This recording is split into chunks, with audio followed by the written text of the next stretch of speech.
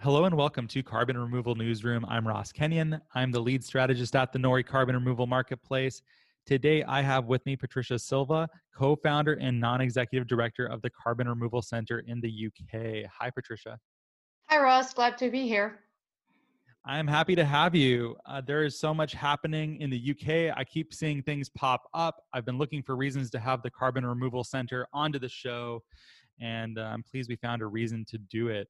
So Great. maybe a good place to start is, what is the Carbon Removal Center? Great, good question. So I can tell you a bit of the story and how it all started, maybe. Started with me and a few other folks in the UK that basically were connected to Noah Deitch from Carbon 180. Actually, I did my MBA with him. And Noah Deitch eventually was speaking to us and mutual friends, and he was asking, like, when would you in the UK and Europe create a version of Carbon 180? So as we realized that no one was doing it at the time and decided to move forward with that. So basically the Carbon Removal Center, which we usually call CRC, it's a nonprofit that's working on bridging the gap in the carbon removal landscape.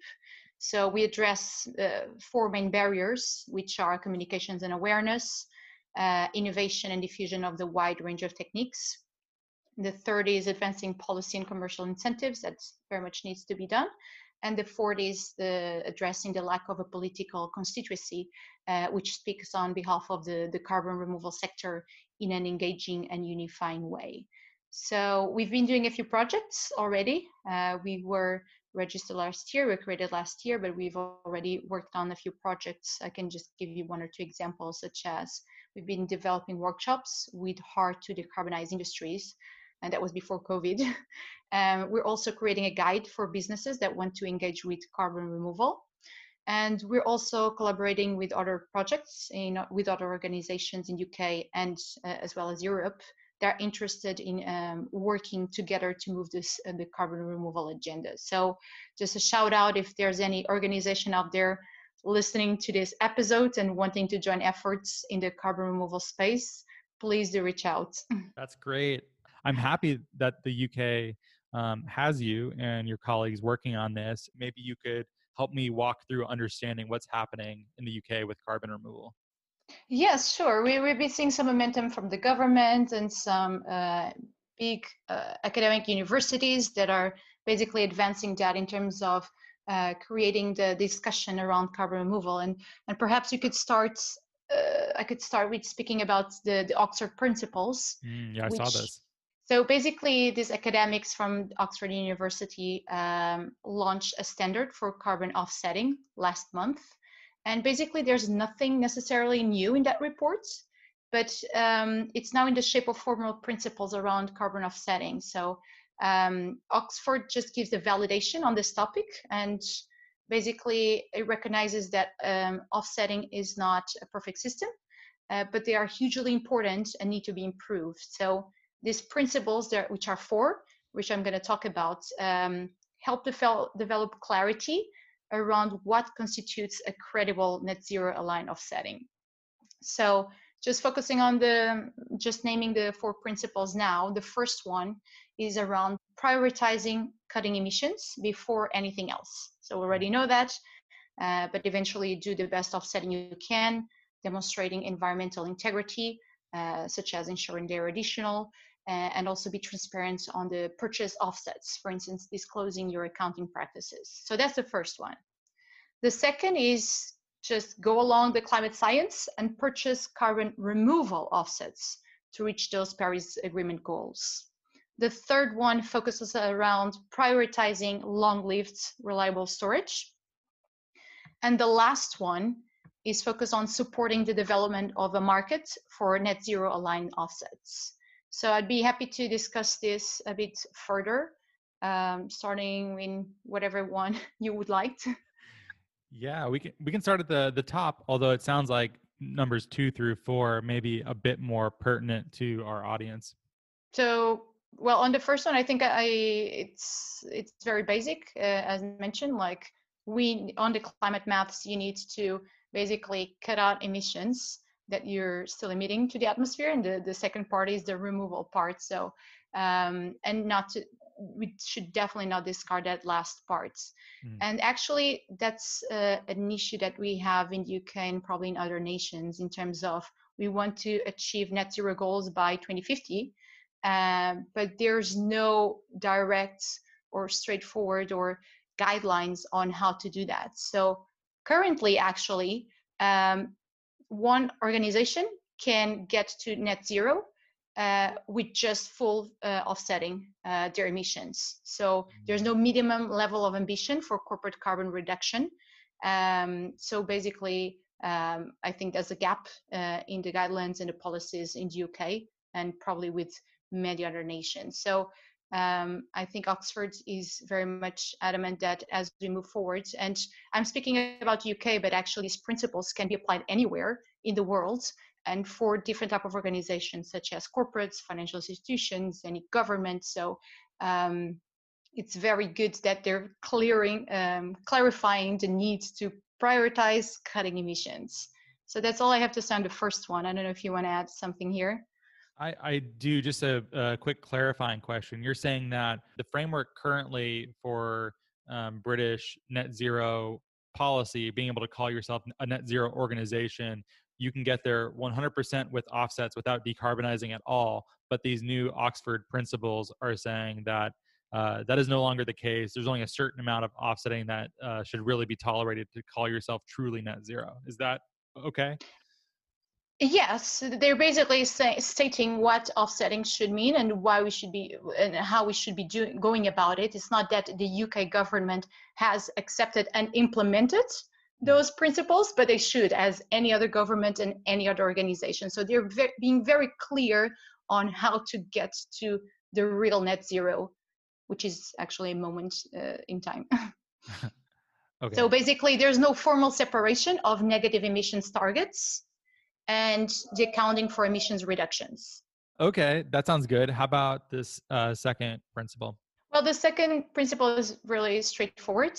When you purchase offsets, you should be prioritizing carbon removal offsets. So as you know, you have carbon offsets, which can mean, for instance, like purchasing renewable energy, and that will only reduce the emissions that are put out there in the atmosphere. It doesn't remove the emissions that are the carbon that is already out there. So without that, with that, you're just focusing on the first part of reducing emissions. You're not focused on what you need to do extra to get to that real net zero. So I think that's very straightforward. Whenever you can purchase carbon removal offsets. What is the reasoning for prioritizing one over the other? So I think that the importance of this second principle is the point where people and organizations and corporations are very much focused on reducing emissions because that's an easy part. But when you focus on, for instance, hard to decarbonize industries, they will always be emitting, well, more than other type of industries. So they will never get to real net zero if they don't focus on offsets that remove the emissions that they've been responsible for. So that's a big part. Okay, how about the third?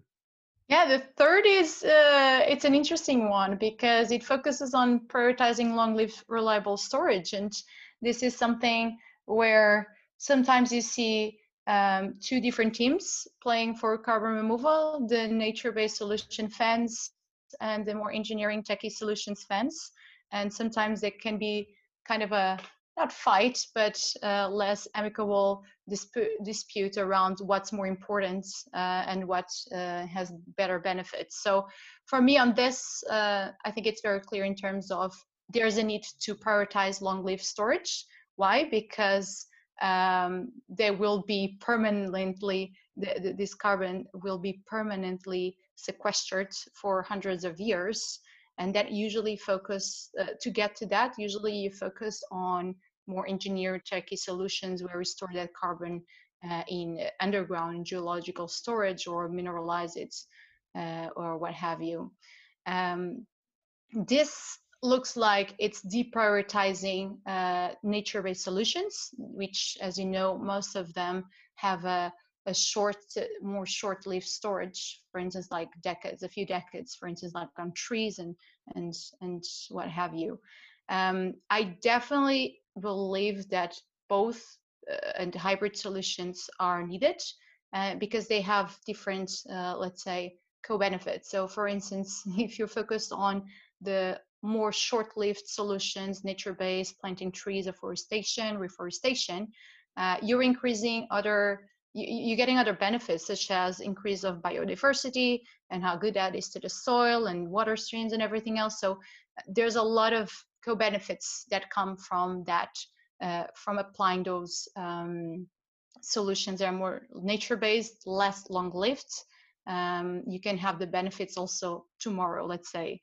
If we focus on engineer long-lived storage solutions, they are not yet scalable, and we're a bit far from that. So the goal of them highlighting this here in this third principle is because we need to start focusing on the now to do that deployment, research, development on the current technologies to become cheaper and more scalable, as well as some development or new technologies that are, for instance, now in the valley of death. So we definitely need to focus on all of them, but definitely prioritize the ones that can give a long-lived storage.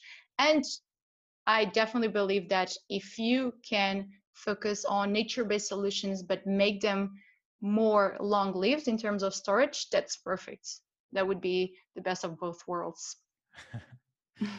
Yeah, your framing of this is correct to me in that this has been one of the most fractious issues that I've seen for people who care about carbon removal is this fight over permanence and what constitutes it and how sure are we about various suggestions of permanence across methodologies. So we'll have to see. I certainly am excited about all of it. And I think focusing on permanence is a very interesting way to go. And I imagine it's probably, well, the UK isn't super big in terms of land mass. So I don't know how much possibilities there are for forestry and soil relative to someplace like the United States.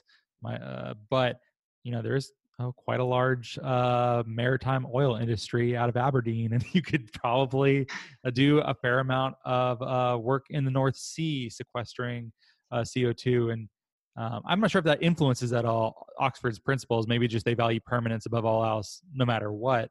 But I'm just spitballing. Yeah. Is that correct, or am I just guessing? Yeah, actually, the Oxford principles are universal. Like, this is for any organization anywhere in the world to apply it. Like, they're not just focused in the UK. This is, for me, you can apply it anywhere. Yeah, it just makes sense. I don't know by heart, but yeah, I've read some studies about the area that it can use for nature-based solutions in UK. So studies have been made, but I cannot tell you at this moment if there's enough land area and natural carbon sinks in UK to be able to remove all the carbon that we need. But to be honest, the UK is actually, let's say, how can I say that? It's a cradle for the industrial revolution. So we shifted the carbon cycle the other way. So now we should play a role in terms of removing the carbon that we emitted, but go beyond that. So net zero, it's just a moment in time. We have to go beyond that. So the UK, I believe it would be a responsible nation if they would go beyond net zero and remove other emissions that they've been that they've been putting in the atmosphere for years and years and centuries in this case. So with that, you can only do that if you apply more techie and engineer solutions and sequester the carbon in geological sinks, in my opinion. Fair enough. Yeah.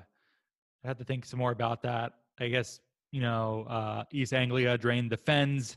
You can't just flood the fens and get peat bogs again. They're just sort of gone. So I don't know what you do about that. I guess you move on to geological, industrial, technological solutions perhaps instead.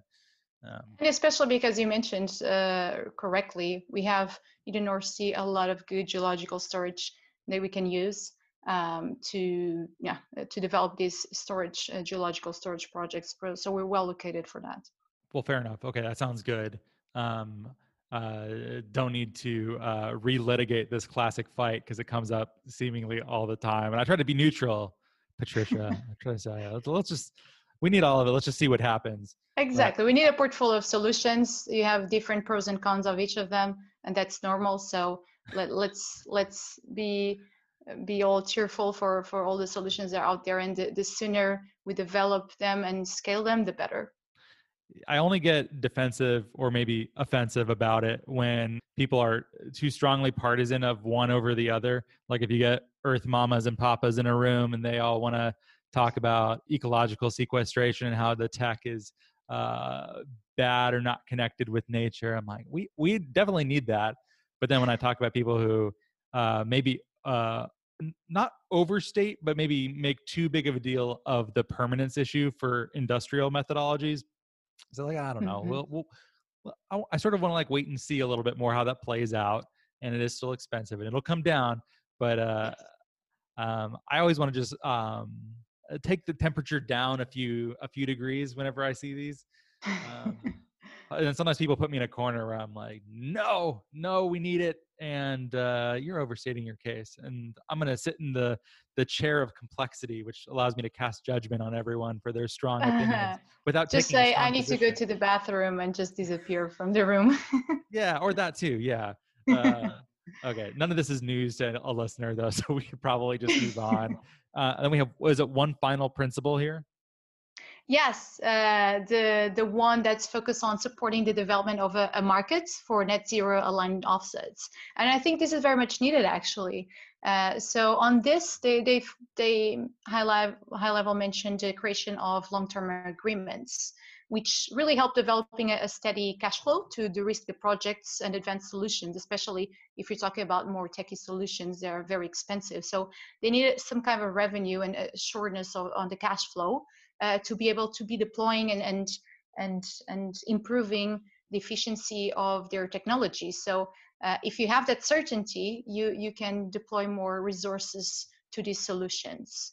Another item they mention is developing sector-specific alliances to help each other. So we're all in this together. So if the same industry players are collaborating among themselves to get to removal goals, for instance, let's say the steel industry, if they're all collaborating among themselves, we can get there faster in these hard to decarbonize industries more specifically. And actually, this touches a bit of the a focus of an article I wrote about 2 weeks ago, which is published in the Carbon Removal Center website, which talks a bit about this market-based approach, how much that is needed to develop the ecosystem. So it's good that I also mentioned that here. Good. And just to clarify, when we're talking about creating a market or market-based approaches, you specified some degree of alliances, but is it also saying that there needs to be something like a either voluntary or compliance market or markets, both approaches? Is that a part of this too? Well, actually, I'm not talking now about the principles, but I think like and Hmm. actually that is something I also mentioned in my article in terms of the voluntary markets that you see big corporates doing it and starting getting the momentum, but there's always the laggers and those who really don't want to clean up the mess they've made, the waste they've made, they created. So for those, you will need policies in place to set targets and also provide guidance, not just say we have these targets, so work on them, but also provide some guidance on that. So this market-based approach together with a policy-based approach, I think it would be the best way to get there. But yeah, I'm just speaking out of my own knowledge and thought about the topic. Okay, understood. Well, Patricia, we should probably scoot along because there are other things on this list we want to talk about. I suppose the next place to take this is I've seen quite a lot from Boris Johnson's office and even him personally. I think I saw some quotes of him talking about carbon removal, which is exciting to see. world leaders talking about carbon removal. So seemingly there is some momentum at the political level, at even the national stage in the UK with carbon removal. Is that true, or is this just a Yanks bad impression? No, yes, and it's great to hear Boris Johnson talking about carbon removal, which is amazing and impressive, and it just shows how the UK is getting a leadership role in this this race, this positive race to reach net zero in the right way. So basically, the current news, and since last year and this year have been getting some momentum, is the focus on putting 100 million pounds in new funding for research and development of DAC, but it's not just a direct air capture, it's actually a few other technologies such as CCUS, for instance, but it's great. So out of those 100, 31.5 million it's actually funding for pure academic research, so for coalition of universities, and that's given by the Research and Innovation Council, the UKRI. And basically, they have a program that's looking for greenhouse gas removal demonstrators. And they could be around DACs, they can be about enhanced terrestrial weathering, BECCS, and a few other solutions. So that's part of the budget.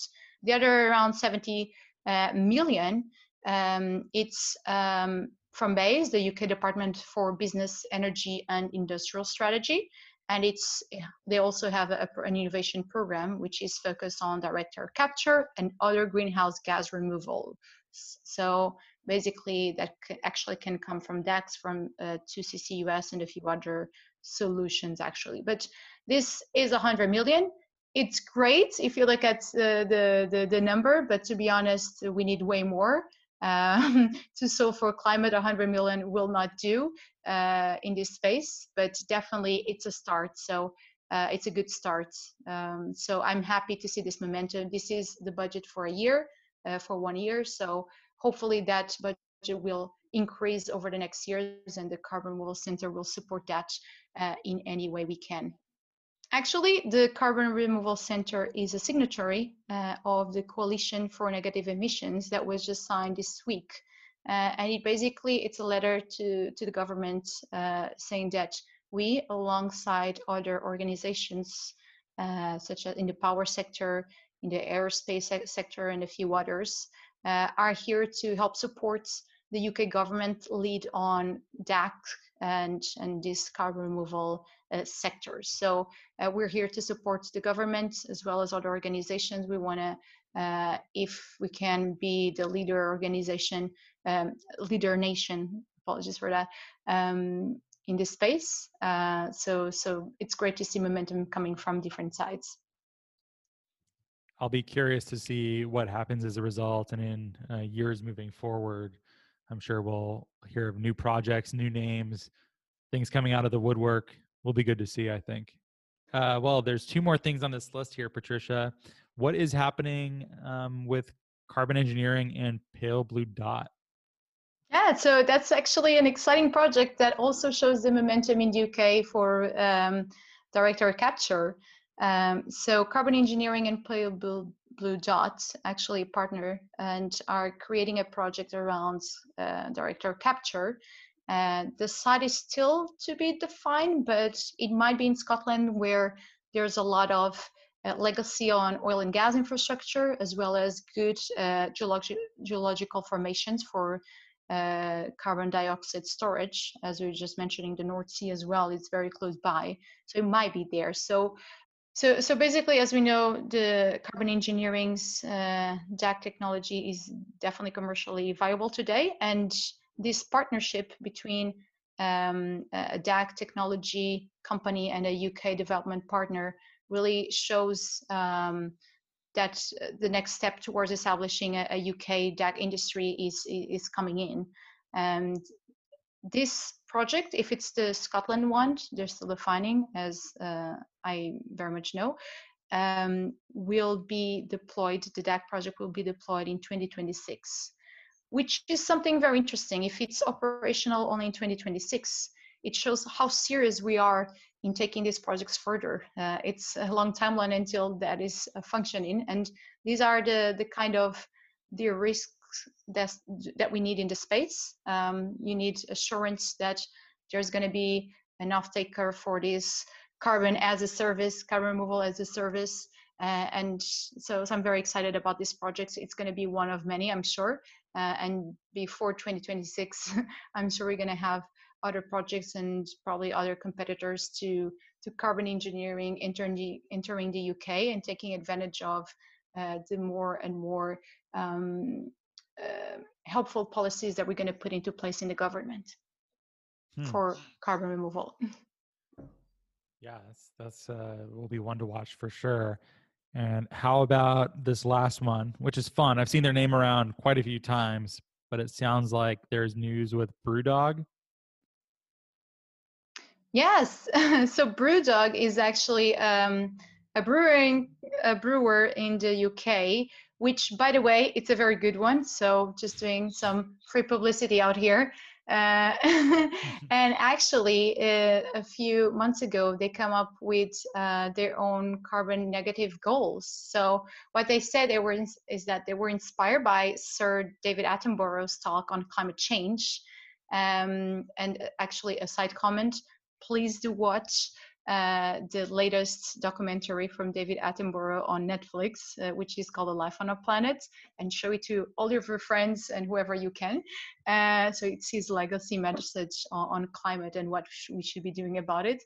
So sorry about this derail. So going back to BrewDog, they actually, after listening to David Attenborough, they decided to take a stand on climate when they understood that they are responsible as much as anyone else for the emissions that we've put out there and eventually for climate change. So they reached out to Professor Mike Berners-Lee, which is now their lead scientific advisor, and started creating targets for carbon emissions reductions as well as carbon removal. So their goal now is to remove twice as much carbon from the air each year as they emit.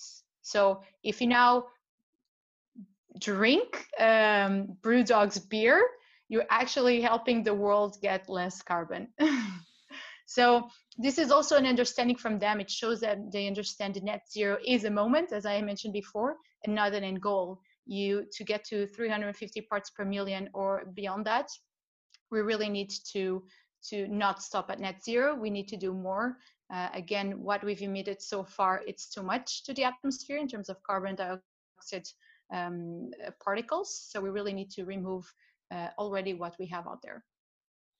And just a side comment, a continuous comment on this initiative. BrewDog is actually focused on only nature-based solutions for carbon offsetting, which are carbon removal offsetting, which is good. And they actually have purchased a bit over 2,000 acres of land in the Scottish Highlands to do this. So I really applaud them for doing this. It's nature-based solutions, which is great. Again, we talked about the benefits out of that, but we need more and more momentum from corporates and others to really solve for climate and go beyond net zero. But it's actually a good sign that these voluntary markets exist. BrewDog is just a start. I'm sure that if we talk in a year's time, we're going to have a number of other corporations focused on this, even if it's not a mandatory market on carbon removal. Oh, it seems very likely that will be the case. And in case you're listening, Oxford people, not everyone listens to your industrial technological approach. Look at BrewDog here taking a stand for land-based carbon removal. Just kidding. I don't want to actually have that fight. I'm sick of having it. I must say, actually, that in the principles, there's a part where they actually mentioned that they have, well, not in these terms, but that they actually have nothing bad against nature-based solutions, and they actually encourage it because of the co-benefits. But it's just in general, if we want to really reach the net zero goals, and going beyond that. And that's what we need in the next decades to come. We should be focused on investing in carbon long permanent uh, storage solutions. So Oh. again, they're not the bad guys here. Oh no, I don't think I'm just making a dumb joke. And yeah, of course we clearly need that as well. Um, okay, I say I don't want to talk about it, and yet I'm dropped some comment that of course you have to respond to, Patricia. We'll never get out of here if I keep doing it. So I'm just gonna cut it there and say that your article that you mentioned about carbon markets and market-based mechanisms for funding carbon removal, I'll put that in the show notes. The link to Carbon Removal Center and your personal Twitter. Is there any way people can get involved in the Carbon Removal Center, or things you're looking for them to do? Yeah, sure. Actually, before we created the Carbon Removal Center, we actually created the Carbon Removal Network, which is a group of people interested in working in the space of carbon removal. Although the Carbon Removal Center is based in the UK, just because the co-founders are from there, and we got together there and we did the workshops to define what the Carbon Removal Center would be, was there. The network is actually international, so we have people from the different sides of the planet on that. And to be honest, the carbon removal, it's a market that's universal. It doesn't have barriers in the sky to differentiate different emissions from different countries. So we're actually definitely a global network of people in the space. So please do sign up for our newsletter, and we keep you posted on the projects we do. And whenever we have also work that's related to your area of expertise, we're happy to reach out to you, and if you want to join us. But usually we do get-togethers. We did that before COVID. Now it's more in the style of webinars that we do, so it's less mingling. But as soon as this pandemic passes, we're going to continue doing those get-togethers, and you definitely should join, starting in London because that's where we are, but eventually in the future in other places. Terrific. Links to all of those things are in the show notes. Thanks for being here, Patricia. Thank you very much, Ross. One quick thing, I think I called myself the lead strategist still, but I've had a change of title. I'm now the creative editor of Nori. I need to start getting in the practice of saying that. Oh, Yeah, have not had to do that before. And also, congrats for the new position. thanks. Lead strategist was a bit open-ended, and it was time to be rather more specific. So happy to do that. And hey, if you're listening, if you wouldn't mind doing me a small favor, open up that podcast app on your iPhone, go over to Carbon Removal Newsroom, write us a great review, give us 5 stars if you believe that we deserve it. It helps a lot, helps us get this content out to more people. And thank you so much for listening.